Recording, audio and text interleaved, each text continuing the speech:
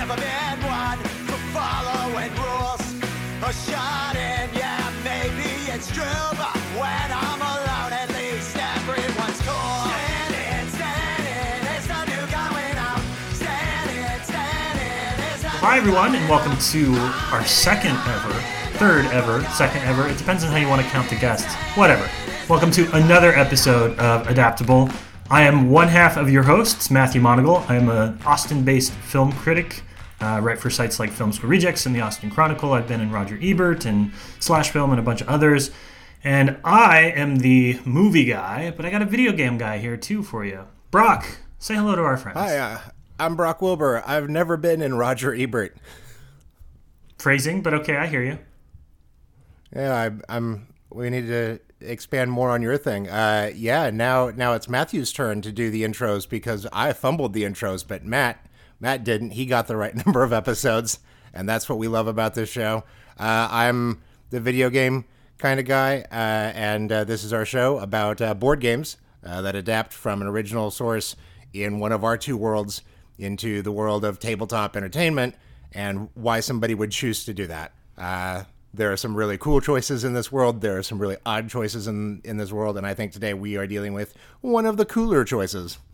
Yeah, and if this is the first time you've listened to the show, it stands to reason because we don't have a ton of episodes. But the impetus, the idea behind this was, Brock and I were both independently doing our own thing in terms of the type of criticism we write, but we both found ourselves really obsessed with the idea of board game adaptations. And, the first time we talked about a game, which was The Thing, Fantasy Flight's The Thing, Brock had mentioned... Fallout. Oh, sorry, Fallout, yes. Fantasy Flight's Fallout. Brock had mentioned that it was particularly interesting to him because you're taking things that had existed already as a game that had, mechanics and gameplay and cooperation baked into them and adapting them for a new medium. As for me, I grew up in an era where everything that was tied into a big movie kind of sucked. Like every licensed adaptation, be it a book or a video game or something like that, all of them were bad. And now we live in an era where board games are adapting movies and they're actually good. So we've been obsessed with this idea for a while. We decided to turn this into the basis of an actual honest-to-God podcast. And this week we're talking about an episode that I know that both of us are very excited about and a game that both of us are very excited about. Brock, why are we doing The Thing? What was why do we like this? Why is it important? The Thing is the first board game from Mondo, the record label's sort of new offshoot of board games. It's been out for about a year. There's been no follow-ups yet, but I'm sure they're working on other things that will inevitably be on this show. And The Thing is based on the John Carpenter movie, but it's also inherently, like, the story is so based around game mechanics in the first place that it's sort of annoying that people haven't been doing a lot more adaptations of this over the years. There's been one or two, and we'll talk about those. But also that movie slaps, and it's scary and fun, and what a good idea for a group game. So that's why we're excited on this one. Yes, and I like how we won't owe copyright to mutual friend Scott Wampler for saying that this fucks. So the movie, The Thing, does not fuck, it slaps, and that is our phrase, and we can use that. I don't think I came up with slaps, but yes, we have to avoid crediting Scott whenever possible. Whenever possible. Well, let's talk a little bit about, because I know both you and I are huge fans of the movie because we are 30-something dudes that ingest media, and you can't do that without being a fan of John Carpenter's The Thing. But let's kind of start, for those of you, for like the one of you who's probably a family member of one of ours that hasn't seen The Thing, and is wondering why we're focused on this. Let's talk about kind of the importance of the movie. And then Brock is going to tell you a little bit about the game, but he's also going to tell you about the video game, which I'm really excited about. We'll get to that in a sec. So, John Carpenter's The Thing is actually based on a short story. In 1938, John W. Campbell, who's an author, wrote a short story called Who Goes There? In an issue of Astounding Science Fiction. And if you've seen The Thing and you go back and you read the short story, you're actually going to find a lot in common. There's the Antarctic Research Station, the shape-shifting alien, the blood tests, the dudes that are trying to survive in this harsh winter climate. A lot of what was in that short story made it into John Carpenter's film. But it wasn't the first adaptation of that short story. And actually, how Carpenter was introduced to it was by watching The Thing from Another World, a 1951 adaptation of that novella directed by, or sort of directed by, which is a whole story, Howard Hawks. Now, before you know anything else about John Carpenter, you need to know that Howard Hawks is his absolute favorite filmmaker. You can read an interview with him or watch a behind-the-scenes documentary or anything like that, and the first thing he'll say is that Hawks was the inspiration behind Assault on Precinct 13, which was his big first film. And the historical importance of The Thing from Another World is actually that it was made in the era of McCarthyism, and so it does a really cool job of kind of, in capturing the paranoia and the uncertainty of that era. But probably what will make fans of Carpenter's movie and what continues to make that an important film is that it scared John Carpenter enough as a little kid that when a remake came along, when somebody offered him the opportunity to do that as a project, he jumped on it. So his version, which came out in 1982, still has a pretty big political through line. He doesn't do McCarthyism, but he does talk about Cold War paranoia, and there's a lot in there that talks about Reagan-era masculinity too. But I think the reason that people love it, and the reason that it consistently is named one of the most important horror films of all time, is that it just has this cool production design, this emphasis on practical effects. Carpenter, as a kid, grew up watching all of these movies where at the very end, this terrifying monster would turn out to be, quote, a guy in a suit. So when Carpenter made this, what he really wanted to do is he wanted to have believable, inhuman monsters that he would be able to create, and that wouldn't be just a dude wandering around in a rubber suit at the end. And I talked about how successful this film is, and it's important to note that it wasn't successful when it first came out. The Thing actually did pretty poorly. It only made about $19 million on the original budget of $10 million, which was good for the 42nd overall spot at the box office in 1982, and it was actually about 7 spots behind Pink Floyd's The Wall, so that weird concert/animated movie that was basically an excuse to go do acid and sit in a movie theater, finished well ahead of John Carpenter's The Thing. And the critics kind of gave it bad reviews too. When it came out, the New York Times called it, quote, the quintessential moron movie of the 1980s and a foolish, depressing, overproduced film. Now, it's endured, it found its audience and it continues to find its audience. And I think now it's gotten to the point where if you say, oh, I love The Thing, people are like, oh, that's sort of basic, which is as it should be because it is a great movie and everyone should love it equally. But there are some interesting things that have come up in the interim.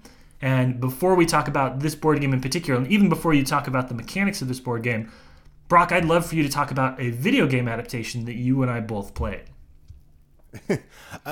So there have been some attempts, obviously with this being such a beloved thing, and it is so weird to have to remember that, like, this was not a movie that was liked on release, because it seems like it's, as long as I've been in live, it's been enjoyed by everyone that I know and respect, and no one, like, who has a criticism of this film that they're like, no, I don't enjoy that. Like, I don't want to talk to that person. They seem boorish, and that they're doing this deliberately. It's a perfect film, and it's so cool and interesting, and the themes always goddamn work, no matter what time period you're in. So there's been a number of attempts to do stuff that continues this, and some of the less interesting versions of that have included, like, comic books that pick up where this movie leaves off, and I've always thought, you don't want to pick up where this movie leaves off because it has a deliberately mixed ending, which is ambiguous for a reason, and to try and ascribe either sort of definite ending to it, like, retroactively hurts the film.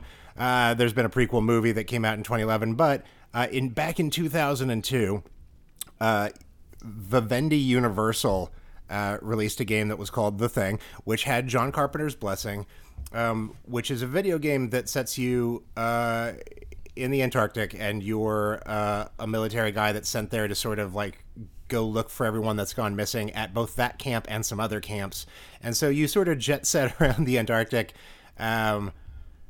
meeting people that have survived, and trying to get them to help you kill a whole bunch of monsters. It has that problem that a lot of, especially 2000s era video games had when they were adapting something. They were like, I don't know, I know that this wasn't what the movie was about, but what if you just had, like, a bunch of big guns and had to shoot a whole bunch of weirdo monsters? And you know what, it's fine, it's good for what that is. But the thing that became really interesting about The Thing is that everyone that you met sort of had this trust mechanic with you, which is basically how the movie works too. It's about getting people to believe that you are who you are, and then also figuring out who among them is not who they say they are.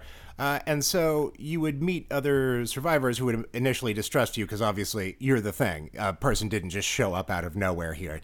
And so in order to gain their trust, you would like give them your guns and bullets and like health packs and so on and so forth. And each of these people that you would encounter had certain skill sets, like an engineer could open certain doors, so on and so forth. And it was just a fucking great idea and really interesting like version of application for it. Because like obviously if someone came to trust you, they just wind up shooting at you, and like that doesn't help anybody, and you need certain people to solve certain situations. But the problem with it is that it was also a 2002 Xbox One, original Xbox era game. So all of the points in the game where you would sort of sit down and be like, okay, maybe we should blood test people or do what have you. The events where somebody would turn out to be the thing were pre-scripted and never changed. So you couldn't in playing through with my game, like I reached a point where a medical officer I had turned out to be the thing, and I panicked and was like, oh no, what did I do wrong? So I reloaded the game like an hour back to be like, I'm going to do everything different with him, like, or at least this time roll of the dice, he won't be the thing. And every time at the exact same point, giant tentacles would burst out of him and he would have 4 mouths. And I was like, oh, okay, so it doesn't matter what I do.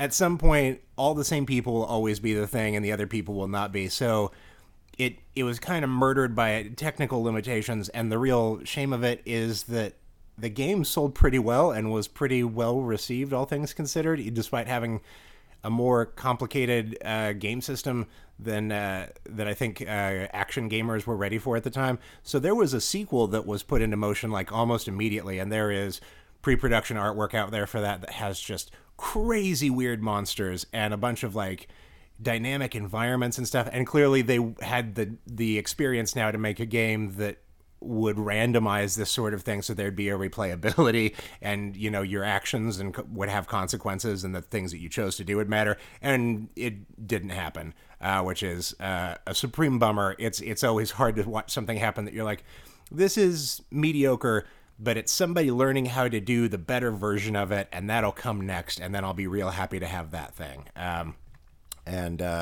So that is the story of the other adaptation attempt here to bring the thing into a playable world, and the things that went wrong there. So I just have to share as sort of a final word on that. One of my favorite John Carpenter quotes of all time is about the video game adaptation of The Thing. He was talking to Den of Geek in 2008, and he said, I played parts of it. I was actually a character in it. The Doctor later on. They killed me off, though, so fuck them. Which, if you, it should also be noted that John Carpenter remains such a big video game fan, and like if you follow him on Twitter, he does a lot of like just out of nowhere, like 2 days after a game is released, he'll like share like really complicated thoughts on it, and you're like, where is John Carpenter finding time with his Xbox One to play like 13 hours of this game on release weekend? And he also has said like things like the Dead Space series. He's like, I if they let anybody make a movie of that, please let it be me. And you're like, oh God, yes, let the guy whose work influenced your original IP have the chance to adapt your thing that's taken from him. Let the master do his work in these few years left while we still got him, while he's out touring the country with his son in a band and things like that. And I don't want to go too far talking about the video game, because this is a board game podcast after all. But, you know, he has, like, correct me if I'm wrong, the video game industry has never really tapped into him the way that you would think, right? Like, he's been involved in a couple of projects, but for a guy that just sits there and, like, plays horror survival games and NBA games all day, every day, like, I feel like somebody should have been like, why don't we just give him a shit ton of money? Because they did that with Clive Barker. Clive Barker made a couple of different video games back in the day, early generation kind of stuff, but they basically were like, you write whatever you want and we'll figure out a way to turn that into a video game. And they never did the same thing with Carpenter.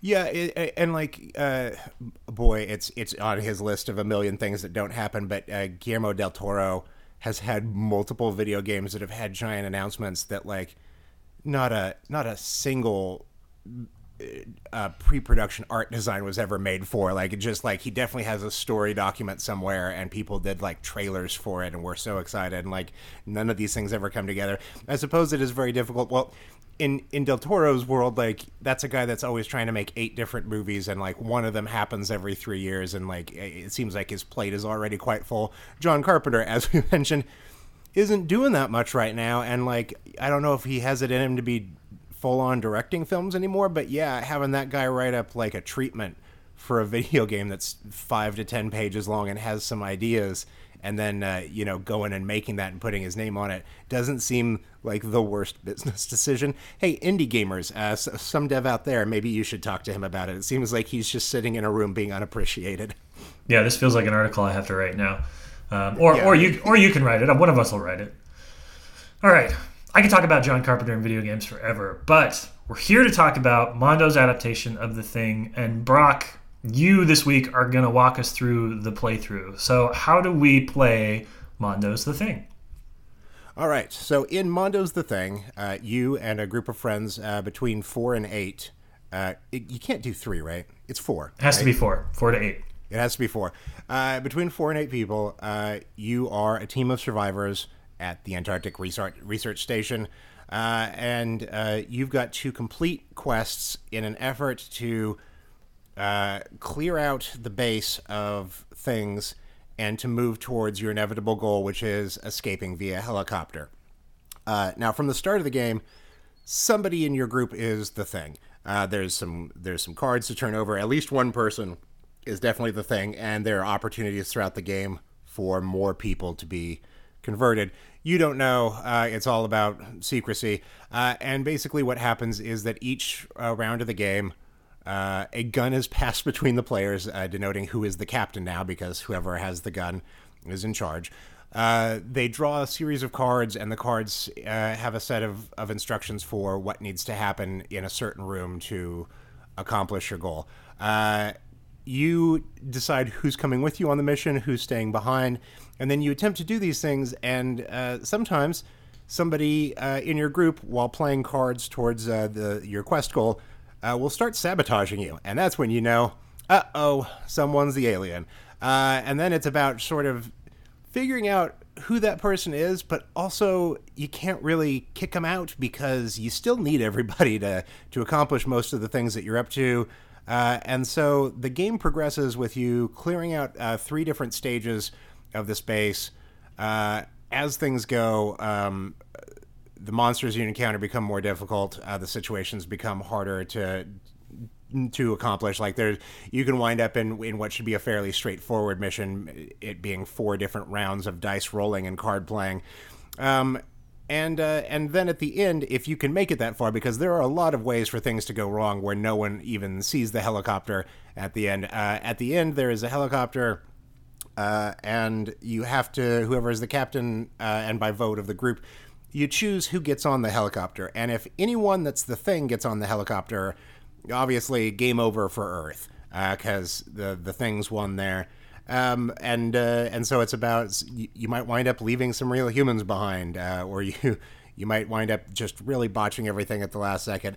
So it's a really interesting team-based cooperative board game where you don't know whose team everyone is on, and it is a game that is the board game itself is a beautiful thing with really beautiful player tokens, and the board itself is just incredible, with such detailed choices made on just really examining the film to death to see where each room is and where doors are and stuff. It's a gorgeous game. The board game element of it is almost completely unnecessary. Where you put your little guys and where these tokens and things happen, you almost don't need it. You could almost do this as a card game without the board game element. But what is incredibly important about this game is crosstalk and overtalk. It is a game where it just encourages you to, before you do anything, tell people why you're doing it, ask people why they might not be helping with it, encourage some discussion about who you don't like in this situation. It is a game that is so goddamn effective at taking a room full of people that probably like each other and turning them into monsters. It is such a fun, well thought out experience with such incredible replayability. In fact, it is a game that, like, with each replay becomes more and more fun, especially with the same group of people, because you sort of learn the nuances of what you can get away with, and you just really start to double and triple down on it, and it gets to be a pretty brutal experience pretty quickly. But that is the mechanics portion of the thing. So, Brock, is it fair to say that the real thing is the friendships lost along the way? Oh no, bud. I'm going to write that down and retweet that later. It's going to be great. People are going to really like that. Please write down next to that, people are going to like it. Let's revisit this. Oh, I pre-write all my tweets and bucket them into things I think will do well and not. But, I'm not type A. So, all right. I don't even know if you're joking. I don't either.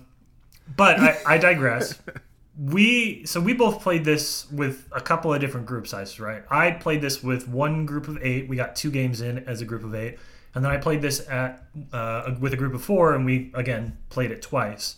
I have some thoughts that I'll share in a moment about why playing it with a minimum number of players or the maximum number of players is not the exact right outcome for this. But you played, we had talked about this briefly. I don't remember, you played it with a couple of different groups many, many, many times. I have played it at every group size level, and with wildly different friend groups. One was just a group of people that a friend who is a Christian film critic. It was her friends from, like, church, and it was just like, okay, well, we're gonna have an interesting afternoon, aren't we? I'm gonna have a wine and then upset you with the words that come out of my mouth. No, every one of them was. It is a wildly different game at the different size levels. Why don't you tell people what you think about those different group sizes? Sure. So basically the game, as Brock said, is for 4 to 8 players, which means that you can play it with 4, you can play it with 8, you can play it with any number in between. And like all good board games that recognize that there shouldn't be a one-size-fits-all approach to player count, they have different mechanics built in for each of those. So if you play with a group of 4 to 5, you're going to get a slightly different set of rules. You'll start with different cards in your deck, or you'll take cards out of your deck. And then as you ramp up the number of players, you'll add and remove cards to kind of make that. Hopefully most people have played a board game that has that. It's a good way of sort of rebalancing depending on the number of people you have.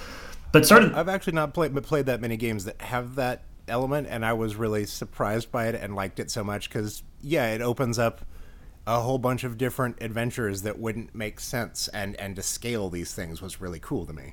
Yeah, and part of what makes it so important for the thing is, as you said, there are these situations where you and your group are going to get a challenge that they have to pool cards in order to pass. And whether or not they lie about what cards they're putting in, or if they sabotage with the cards, is sort of the heart and soul of the game, that crosstalk thing. But that player count becomes really important with the number of people you have to send on these quests, because the base size is groups of 4 or 5, and there are also some 3. So if you're playing with a smaller group, the maximum number of people you'll send on a team is that 4 or 5 count. But they don't ramp up that much more than that. So if you're playing with 8, you're still choosing among 4 or 5 of your players to go and complete some of these quests, or in some cases I think it goes all the way up to 6. But that creates this interesting scenario for you where the number of players makes it easier or more difficult sort of to figure out who, or to be able to start logically thinking about who's the thing. Because when you play at a smaller size, everybody has to go all the time. Basically all of your team members are going into a party. And when you play with a larger size, half your team is only going to go on any given thing. But that also has some challenges, because the more players you have, the more likely it is that the equipment you need is on the table. So you can take a moment before you go on the quest and say, like, who has rope? We need rope. You have rope? Great. Who has a gun? Do you have a gun? Great. We'll come with you. Whereas at the small group, you're sort of like, all right, we need 4 guns. Do we have them? No. Well, we're going to do it anyways because we have to. So the sweet spot for me, if I were to play this again, I think the sweet spot for me would be probably 5 players, maybe 6 players, because I think at 5, because you do a lot of challenges that say 4 or 5, you get to leave somebody behind. And I think it's essential to kind of balance that, like, scarcity of resources. So you're not playing with enough players that everybody has everything all the time, but you are playing with few enough players that you still get to leave one person back. And the ability to leave people back when you go on missions is really the nuts and bolts of how you suss out who might be the thing. So we'll talk about why the game works and why it was still fun at 4 or 8. But if your first question is, I'm going to listen to this podcast, I'm going to play, who should I play with? Start with 5 people, I think, is my recommended number. Also, if you're like me, it's sort of difficult to go find more than 5 people that you want to spend a couple hours playing board games with. So that should also be weighed in. I have found it easier to find more people with this game because it is the thing, and because film people are, I'm never short of them. Film people that have the time to do it. You're right, and it is worth noting that this is almost there's almost a shorthand for people that have played this game. So that if somebody's like, "Hey, gonna try my first game with 8 people tonight," you're just like, "Oh shit, man, good luck." Like you know how brutal this is gonna get and how out of control that will become so quickly. I'm actively afraid of playing games of 7 or more. So yeah, 6 and 5 sounds great. Just enough people to be able to keep guessing what's happening. 4 is a little slim, but like you can absolutely do it. Mm-hmm. And it's probably worth worth noting that there are mechanics that are going on here that are the more people you have, the more entertaining these mechanics become. There are situations where like a fire will start or smoke will start that becomes a fire after a certain number of turns, and parts of the building can be destroyed if it isn't taken care of. So you need to dispatch people separately from your mission. Basically somebody that you've held back to like send, and like if that person says that they have a fire extinguisher to put out the fire, but then they get there and then the fire isn't put out, you know that they're the thing, but also sometimes somebody that's the thing will just put out the fire just to prove that they're definitely still a human being. It creates a situation where there's more side quests and you have the ability to go on them, as opposed to like what Matt mentioned earlier, where at some point you look around at a table of 4 and you're like, none of us have what we need to do to accomplish this. No one has a fire extinguisher in their hand right now, so I guess that room is just gone. So yeah, I do like how much more complicated the game systems become at that size. Yeah, and it's worth noting as well. I mean, if you play the thing with a group of people that have played it before, it's really not going to give anyone an advantage or a disadvantage. There's like any board game, there's a bit of rules to learn. So if you're a friend of Brock's and you're listening to this and Brock says, "Hey, come over and play the thing," with a group of people that have all played it, like you're not really going to be at a disadvantage because it's still going to be about figuring out who the people are. Like if you've ever played Secret Hitler or Mafia or Werewolf or something, the new people there, they figure out the mechanics, and then when they do, it's all about who can play the other players. So that is also worth noting. It's not a deterrent if somebody invites you to come play this game at a size that we're like, "Oh, don't play it at 8." When you play this through the first time, a lot of times playing it tight, revealing as little information as you can is a good play, because this is another one of those, we've experienced. This is one of those games where you end up having a couple of people that sort of dominate the conversation, which often isn't the optimal move for the humans or for the thing. It's just sort of how it plays. So you'll have plenty of time to sort of watch and learn as others are doing what they're doing. Or you can be like my friend Abby, who, when she is the thing, can't stop giggling during every round of crosstalk. So from the start of the game, it's pretty easy to tell that Abby has become the thing again. It's like, "Abby, what's happening?" And just little giggles and smirks, and she can't look anybody in the eye. And I've never seen anybody with less of a poker face, and that's why I love playing this game with her. Always know where she sits. There's playing it close is easy, and like you said about people trying this for the first time, almost everything in this game is based on group decision and group choices. So there's almost nothing that you have to do individually besides decide what cards you're playing from your hand, and even then that's probably something that you're talking about. So if I sat down at a table and no one took time to explain any rules to me and the game just got started, I would know what to do, and not because I'm good at board games, but because it just like other people know what direction you're moving, and some of the more specific details about when a captain can be tied up with rope for a turn and stuff, like all that can come whenever it needs to come, and somebody will bring it up if it's necessary. But the main thrust of the game, you're just there and you can be a part of it to whatever degree you want. Yeah, and the large group that I played with, the group of 8, it was a mix of people that I knew really well, friends of mine from college. I had a couple of work friends, and I had some other people that I would consider friends I don't know as well, and they had brought some people that I didn't know at all. So it was a really interesting mix, and as somebody who always gets a little nervous in mixed group settings where you're kind of like trying to make sure, as the host, you're trying to make sure that everybody's getting along and having a really good time. Like, it was funny to watch how that played out, because there were people that came and they were very dedicated to it. So they not only did they watch the movie, which they hadn't seen before, but they also watched video tutorials and like they read through the rule book and they were like, all right, I understand the theme and I understand the mechanics. I had another friend who, bless his heart, never is always enthusiastic and always plays really well on board game night, but will never ever read the rules ahead of time or watch a tutorial. And it's just sort of understood that like my buddy will just show up and like by the end of the night he'll be great and it's not going to hold us back. But he's just like, yeah, you'll have to explain it to me, which is fine. And then we had some other friends, like one person in particular who showed up hammered, and which we knew, and he was more than welcome to it. They were coming from a party and they had a really good time, and like got progressively more drunk as the night went on, and played beautifully, like played perfectly the entire night because of that, and like was loud and boisterous. It's like beating a lie detector test. Like if you have no baseline, then it's impossible to tell. Exactly, yeah. Like there was nothing. So like the whole night that he was playing, he ended up winning the second game and was the original thing and had just played the group of us to perfection the entire time. So it's whatever mixture of people you have, again, because the main mechanic of this game is deciding, and very similar to Secret Hitler and stuff like that, deciding who's going to go on the mission and then sending them on the mission and then seeing whether or not they fucked you on the mission. That part is always fun, and it's the nice thing about the thing is it recognizes the quality of that. So as Brock mentioned, when you're going through sort of these 3 levels, and it's a very strong video game mechanic of like go on 3 quests in a sector and pick up these missing items. It's basically just like go find shit under rocks and stuff in the thing, but you're always doing this bluffing, teaming, pooling resources thing, which is a lot of fun. And I agree that it doesn't need to be, there's no reason for it to necessarily be a physical board, but it's just so much more satisfying as a group when you're yelling and pointing at little plastic things on the table and being like, my guy would never do that. It is really good. So I guess this next segment we should get into which is probably going to be our full-on segment moving forward if we learned anything from our Fallout episode. Let's talk about the dreaded end game. Mm-hmm. So in this game, there, as mentioned before, teams of humans, teams of aliens. The number of aliens is always sort of going up. There's no real way for that number to go down.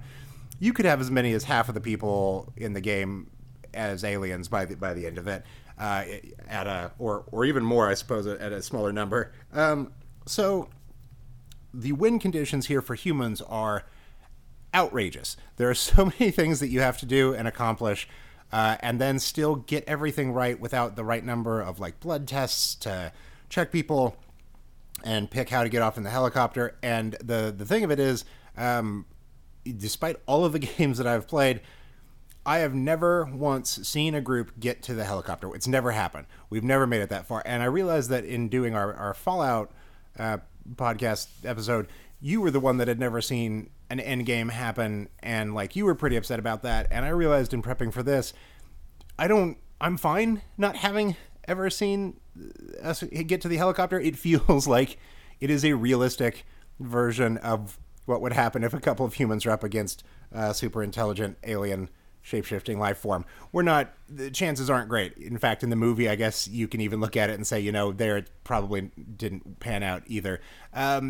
So there are these win conditions, and the things have so many situations where they can do sabotage that not only like causes a mission to fail, but there is sort of a sliding scale as another game component of number of sort of like rooms that have been destroyed or other things that have gone wrong, and the slider for it is a little game piece that is the computer that MacReady calls a bitch in the movie, the chess computer. And so the chess computer has like 8 or 9 spaces, and as it moves up in sort of this doomsday clock scenario, the aliens you encounter become stronger, You fight aliens, by the way, by playing Yahtzee against them, which isn't. It's kind of funny. No, I love it. I'm on record as loving it. It's just such a it matches the complexity of the game perfectly. That like you are doing this thing which feels satisfying, but you also have some degree of control over.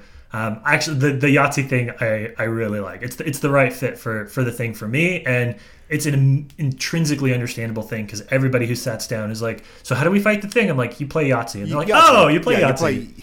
You play Yahtzee at it, and and it's so. Each human character has sort of like a little superpower when it's their character's turn, and their superpower can be like, you can change the number on one dice in one round, or you can draw an extra card for this thing. Like, there are some things that are supposed to be...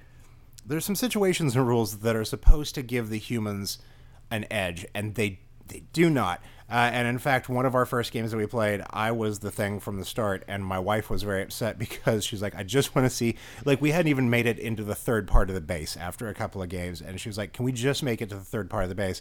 So... and we've talked about this a little bit with the game, you and I.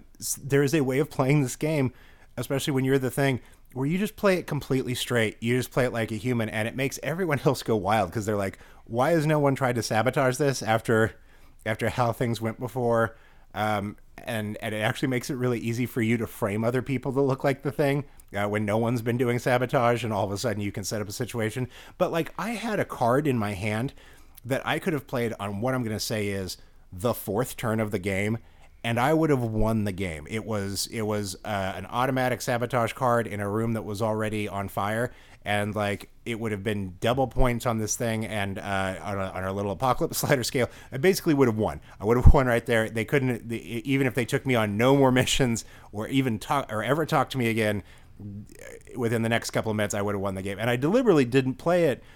And like we kept the game going for 45 minutes and still didn't make it into the third part of the base, even though I was the only thing, just because they just had the wrong cards and did the wrong dice rolls and like just had the worst luck. And I was like, oh guys, come on, like the alien didn't even do anything that time, and you guys bumbled your way into failure, which I felt bad about. But that also showed me that like, oh, even if I try not to play in my best interests, this game can really shut you down real hard and real fast.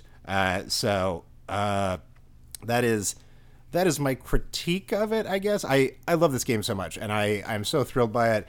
But I suppose in looking at it from this mechanical standpoint, it's probably not good that I've never seen the end game, not once over the course of, I'll say, 14, 15 plays. Like, that's...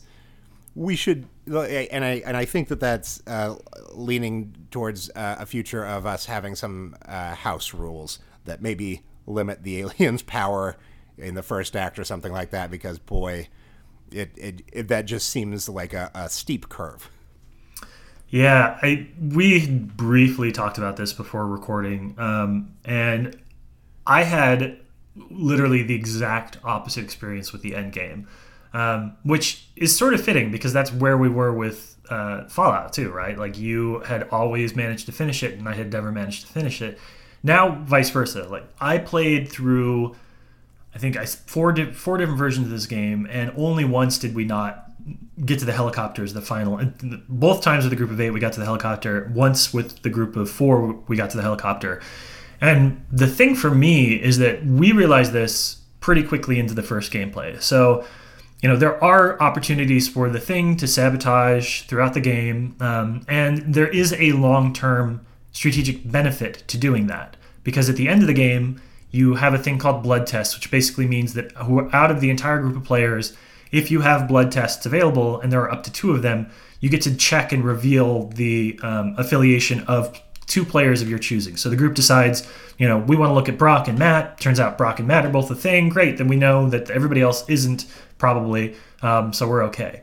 So the game sort of says, like, that is the thing, or that is the group's failsafe, is that if you can keep these and you lose them as bad stuff continues to happen to you, just like the Doom Tracker, but if you can keep those blood tests in play, then at the end you can sort of suss out who the thing is. So the thing wants to be doing this thing where, like, on paper, they want to be sabotaging a little bit, but not too much.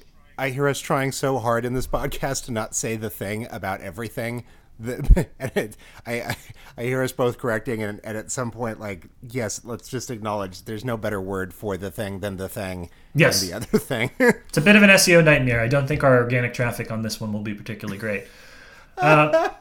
We should have called it the thing from the other world. That should have been, which there is another board game. You told me about that. We'll talk about that in a sec. Oh, yeah, okay. So that's the idea of it, is that, and you've been using aliens, I'll say aliens. So, as if you're playing as the aliens, then your goal is basically like to sabotage a little bit to make it harder in the end game for the humans to figure out who you are. But the problem in our playthrough was, as a group of 8, we decided super fast, that if you play straight until the very end and you provide no information whatsoever about your loyalty, then it kind of becomes a coin toss, because the purpose is, at the helicopter, the final captain who's elected by the group has to take all of the humans and none of the things.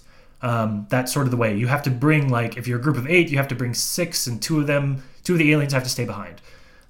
So we all played it as straight as possible, and the second time we played through as a group of 8, we did not fail a single challenge. I think we actually did the minimum number of quests. We did 3 in the first sector, 2 in the first sector, 3 in the second sector, 3 in the... Like, everybody was just providing their best cards, and we were working together, and we got to the helicopter, and then it was just basically a scrum, because this whole 45-minute game that we just played reset into this, based on nothing, let's have a conversation about which 2 characters we should leave behind. And it got ugly, and it got really bad, and then it turned out it didn't matter, because the person we elected captain was the thing, and anything that would have followed would have just, like, one person automatically was on the helicopter that was going to doom the game for the humans. And that, to me, left a little bit of a bad taste in my mouth, not because it doesn't feel like that should be the end game. I think the end game scenario is appropriately difficult, and I think it's in keeping with the world that they've adapted.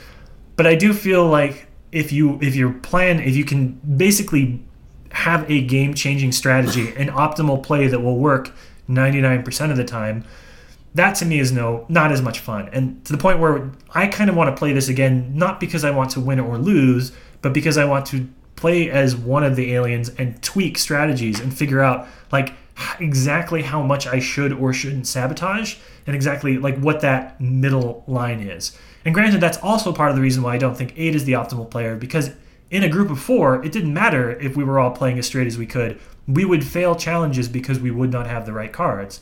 In a group of 8, if everybody sort of collectively goes, oh, why don't we just all wait until we get to the helicopter to reveal, and then the humans will never survive. That basically, there was one person who had every card that we needed in the group of 8, and we just plowed straight on through to that. Huh.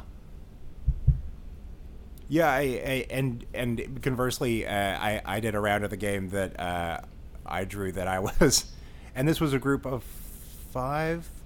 It was a group of 5 where I was the thing right out of the gate, and I just came into the game big dick energy, just like the very first mission, put a sabotage card out there, and it was very much like, I do not care who knows. I'm going to sabotage as much as I can. And it was, at the level of like 5 players, it was very clear that, again, there were enough things that, there were enough missions that I could not be brought on when they figured me out pretty quickly. But, like, there was still enough stuff that, like, I had to come on, or some sort of event came up that I needed to be there. And even if they knew that I was going to sting them, they had to put me into the game, and then I would sting them. And it was a very short game. So if you're playing it aggressively, a single player can end the game very quickly, which seems like it is overpowered in a way that if I'm playing my hand and really revealing myself right out of the gate, there should be something to stop me.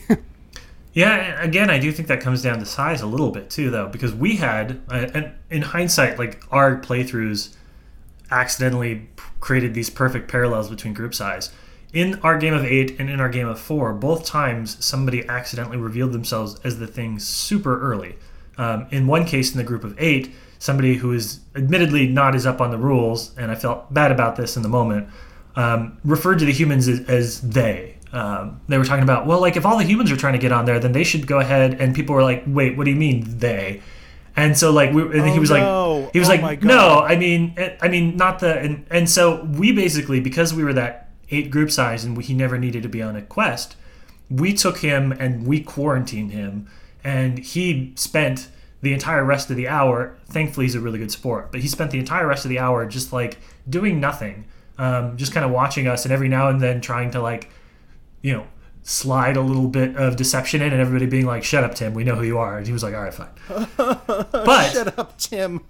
on the flip side of that, when we played as a group of 4, one of my friends aggressively lied about the cards that he was putting in, and he was caught out on it. Everybody looked at him and was like, that's not the card you said. Like, this person had this card, this is the card. Like, clearly you were lying about what they put in. And they were like, yeah, I'm lying about it. What are you going to do about it?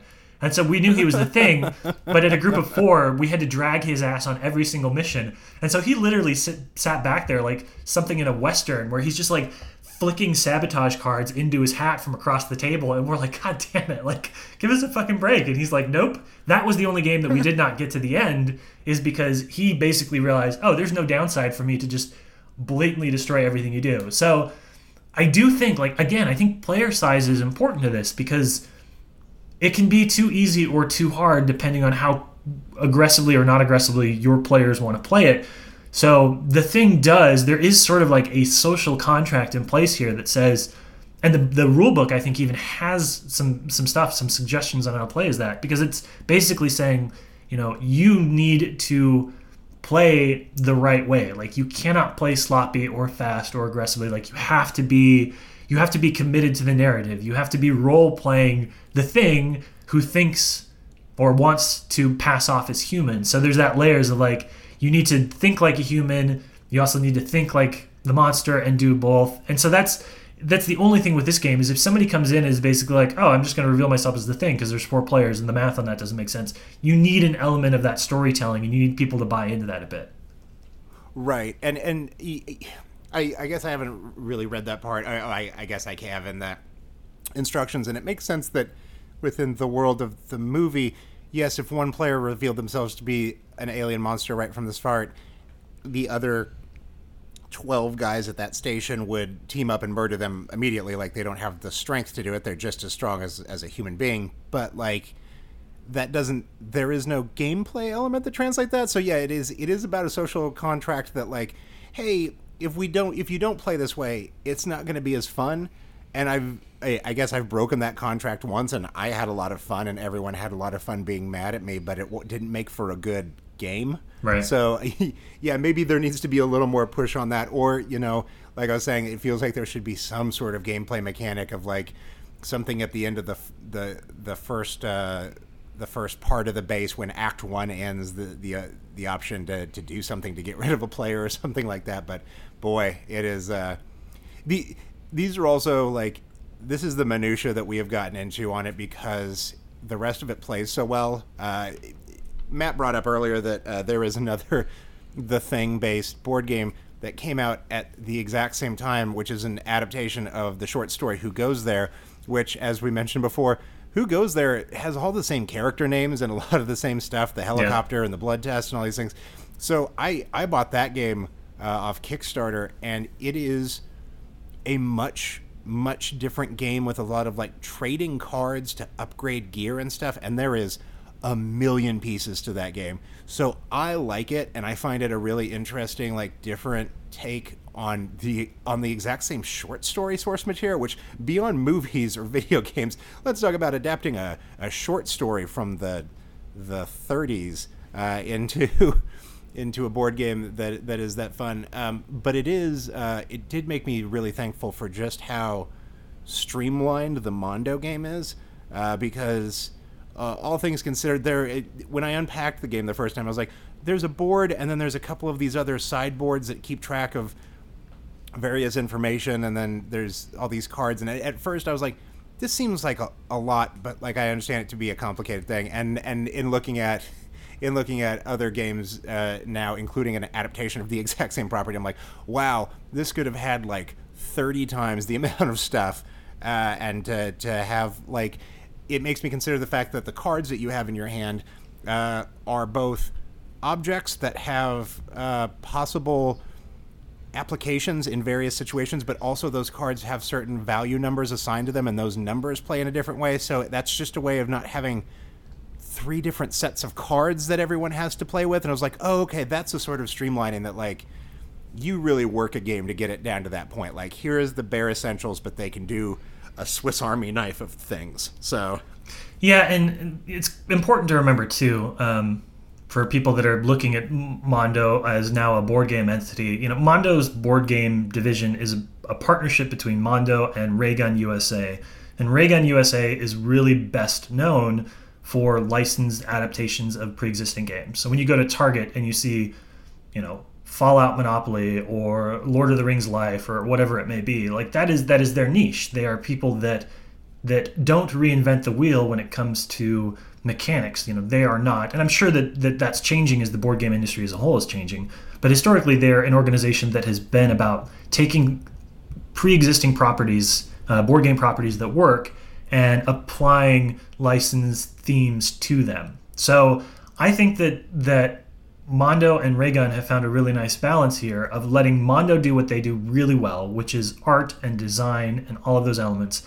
and then letting Raygun bring in a pretty simple, but providing enough depth to enjoy kind of these social interactions, a pretty simple theme, pretty simple mechanics, and just letting the two of those come together.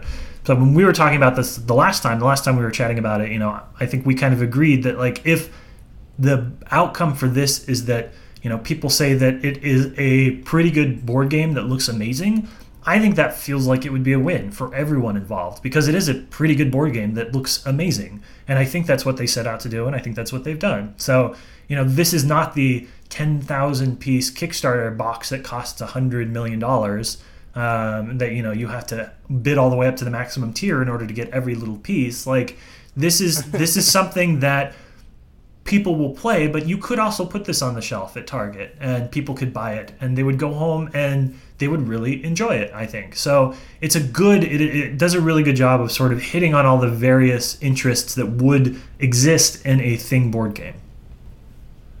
Yeah, that is worth saying that also, I mean, Mondo is known for making a lot of soundtrack records and posters and stuff using an in-house team of artists or people that they've built up a collection of over the last 10, 15 years.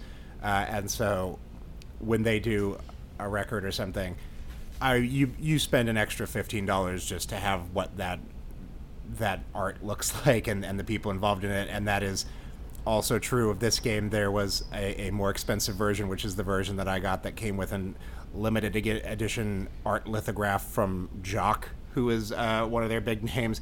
And it also came with, they didn't want to do anything that was like what happens in a Kickstarter thing where you're buying a bunch of add-on packs or missions or things that other people would never have access to. So in the special edition of this board game, there is one extra mission and one extra piece, and that extra piece is the character piece for a frozen Norwegian, just a dead Norwegian frozen in the snow. And the mission that goes along with that is to send some people out into the snow to investigate his body. And it's cute. It's very funny to me that I paid a lot of money to have one tiny dead Norwegian man in my game, and he almost never comes up. So that's my level of allegiance to Mondo. And they've made a great product. And yeah, the partnership that they have with Raygun and the ability to bring this in, I cannot wait to see what they do next, because there are so many very visual, cool, stylized cinematic worlds that could use this level of adaptation, and you could do really cool things with. Yeah, can you imagine them just applying some board game mechanics to some of the weird 70s and 80s filmography that they have access to? Like, do you want a Miss 45 board game? Because we could have a Miss 45 board game. I started with Taxi Driver, so we were in the same space. Like, where's all the slasher board games? Yes. And weird revenge murder games? Yes. Hopefully those will be on the horizon. All right, so our last two segments then here before we wrap, Brock. Like you said, I think these will be part of it going forward too. Let's talk about whether we would recommend this both for a fan of the movie and if we would recommend it for a more general board game fan. And let's start with the movie. Do you think that this would play well with people that love John Carpenter's The Thing? Yeah, it's such an easy, direct translation of this. And I also had people in one of my games that, like, one of them watched the movie the night before we played for the very first time because they're young, cool millennials that probably have cool things to do and have sex. And so they don't have time to rewatch John Carpenter films. But also somebody at that game had never seen the movie before, and I was very worried. I was actually a little annoyed at the start. I was like, I'm going to have to explain so many things to you. And at the end of the first game, everything made sense. And I was like, I don't think I would understand why we got to heat up blood with a flamethrower in a petri dish. But sure, you're on board, and the game is its own separate thing. So cool. Good for you. So yes, I recommend it to fans of the movie. What about you? Yeah, I would. And we both did this. I know we both did this because we talked about it. The most important part of my Thing board game experience was turning and going, Alexa, play Ennio Morricone's The Thing soundtrack, which she did, and that became the music that we had going throughout the entire game. And it's similar to what we talked about with Fallout, because we both played the soundtrack there. Anytime you can take kind of a music element and you play the board game, but you set the mood, because I had the soundtrack playing, and then I had the movie on the television playing on silent, and it just, people that enjoy these properties, it's a really fun opportunity to do what sort of amounts, I guess, to like a theme party. Like this is you're not just playing a board game, you're having sort of like a theme night, and it becomes a fun way to sort of bring all of that together. So yes, if you're a fan of the movie, I think the game is approachable enough. I think it's accessible enough for you to play. I talked a little bit about this with Fallout, about my dad and his level of engagement with that game, and he kind of got up in the middle of it and did the Jerry Seinfeld like hands up in the air, like I'm not going to do this, but I think I could take this home and I think I could play this with my dad, and I think he'd have a great time because he likes the movie, he knows the movie, and it's the same thing with everybody else. You can take people and say, we're going to play a board game based on The Thing, and they're like, I know The Thing, I saw that movie once upon a time, I kind of liked it, sure, I'd love to come over, and then you got yourself a board game night. And you were right about it before, like it is Werewolf or Secret Hitler. These are, as opposed to Fallout, which involves explaining an entire universe. Yeah. This, you can be like, well, you can start from the place of, that game that you already know how to play. This has that, but there's more pieces. Yeah, one of you is the werewolf, and by werewolf we mean shape-shifting space alien, and just play from there. And maybe he makes more werewolf friends as we go. That's the twist. Mm-hmm. So we're going to recommend this for game players. I think maybe this is the part where you and I diverge. We're going to recommend this for fans of the movie. How do you feel about board game people? And I think we might disagree ever so slightly on this one, but you go first. I think it's an excellent game, but I also recognize over the course of talking about it here that there are some critiques, and like I'm not the board game guy, but I do know that my brother-in-law who works at a board game store was not a fan of Fallout in a real big way. And hey, Andrew, I'm sorry if I like everything too much here again, but yeah, I don't know. I think that some of the issues with the in-game might be problematic for people. Like there is some balance stuff that again, a couple of home set rules are probably not the worst thing, but I think everyone enjoys it. I've not had a bad experience with anybody, and overwhelmingly this is the most screaming and laughing I've ever done around a board game with wildly different friend groups, so I consider that a win. Yeah, so when I think of board game people, when I'm talking about that, I'm thinking about people that are not casual, that are collectors probably, that are going to play a lot of different types of things, and are probably a little bit plugged into what they're going to enjoy and what they're going to play. So with that specific audience in mind, I think I would probably say hold off on getting The Thing. Certainly play it if you can. But I think there are versions of this game, if you're looking at it just as a set of mechanics, I think there are versions of this game, stuff like Dead of Winter, that does it slightly better, that does it a bit more engaged in a complex manner. I was thinking about it, I was like, it's fun, it's definitely a little light, but where is that X factor, that disconnect that I am feeling a bit in terms of this as a board game. And I think to me it just sort of boils down to this. Mondo is a brand for obsessives, but the thing is not a board game for obsessives, for board game obsessives. So that feels a bit like where that slight disconnect comes into play is the people that buy Mondo are the people that think nothing about dropping $300 on a new poster. People that play board games are the people that think nothing about dropping $300 on a board game Kickstarter. But those two audiences for this specific game are not quite one and the same. And so I think it really does play better with people that are maybe like a little less involved, a little bit more of a, we have a social game night once every month or two, then we're going to get this on the table. But if you're somebody that's like every weekend I got a board game group, every Tuesday night my group of 4 meets and we play something, it might just be a little simple for that group, I think. And I go back and forth on it a little bit. But yeah, that idea that Mondo is for obsessives, board games are for obsessives, Mondo's board game is not necessarily for obsessives. I'll take that. Yeah, that is a fair diversion here. Yeah, I stand behind that too, I guess. Yeah, so once again, we're kind of in a... I think we've talked about this before. I think we'll probably end up with this a lot because at the end of the day, licensed board games, I think, are first and foremost for the people that love the license. So we will probably encounter a lot of games, and I'm really excited to find those games where it works independent of that licensing, where we play something and we're like, this is a incredible board game, and it could be called like Man in the Woods, and it would just be as exciting as it was with the license slapped on it. We're going to find those, but I think generally we'll probably skew a little bit more towards this is great for fans, and it's okay for people who aren't fans. There are a couple of different board games that have names fairly close to A Man in the Woods. You know what? We're not gonna look at that right now. So that's been our episode of Mondo's The Thing. I've been Brock Wilbur. I'm at Brock Wilbur on Twitter.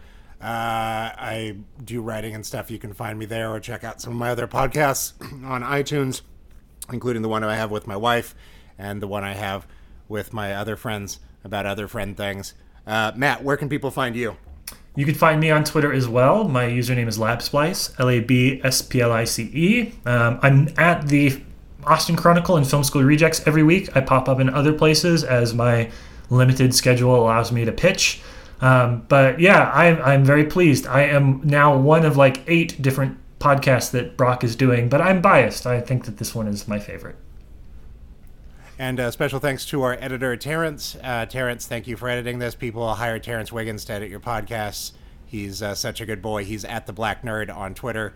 Give him money. And what about that theme song, Brock? That's a cool theme song we got, right? Yeah, that's a good theme song. Thanks to Denver band Spells for that cool theme song we got. Am I supposed to thank somebody else? I'm running out of people that I know. I thank everyone I know. We thank all of you, and we'll see you next time. Thanks, bye.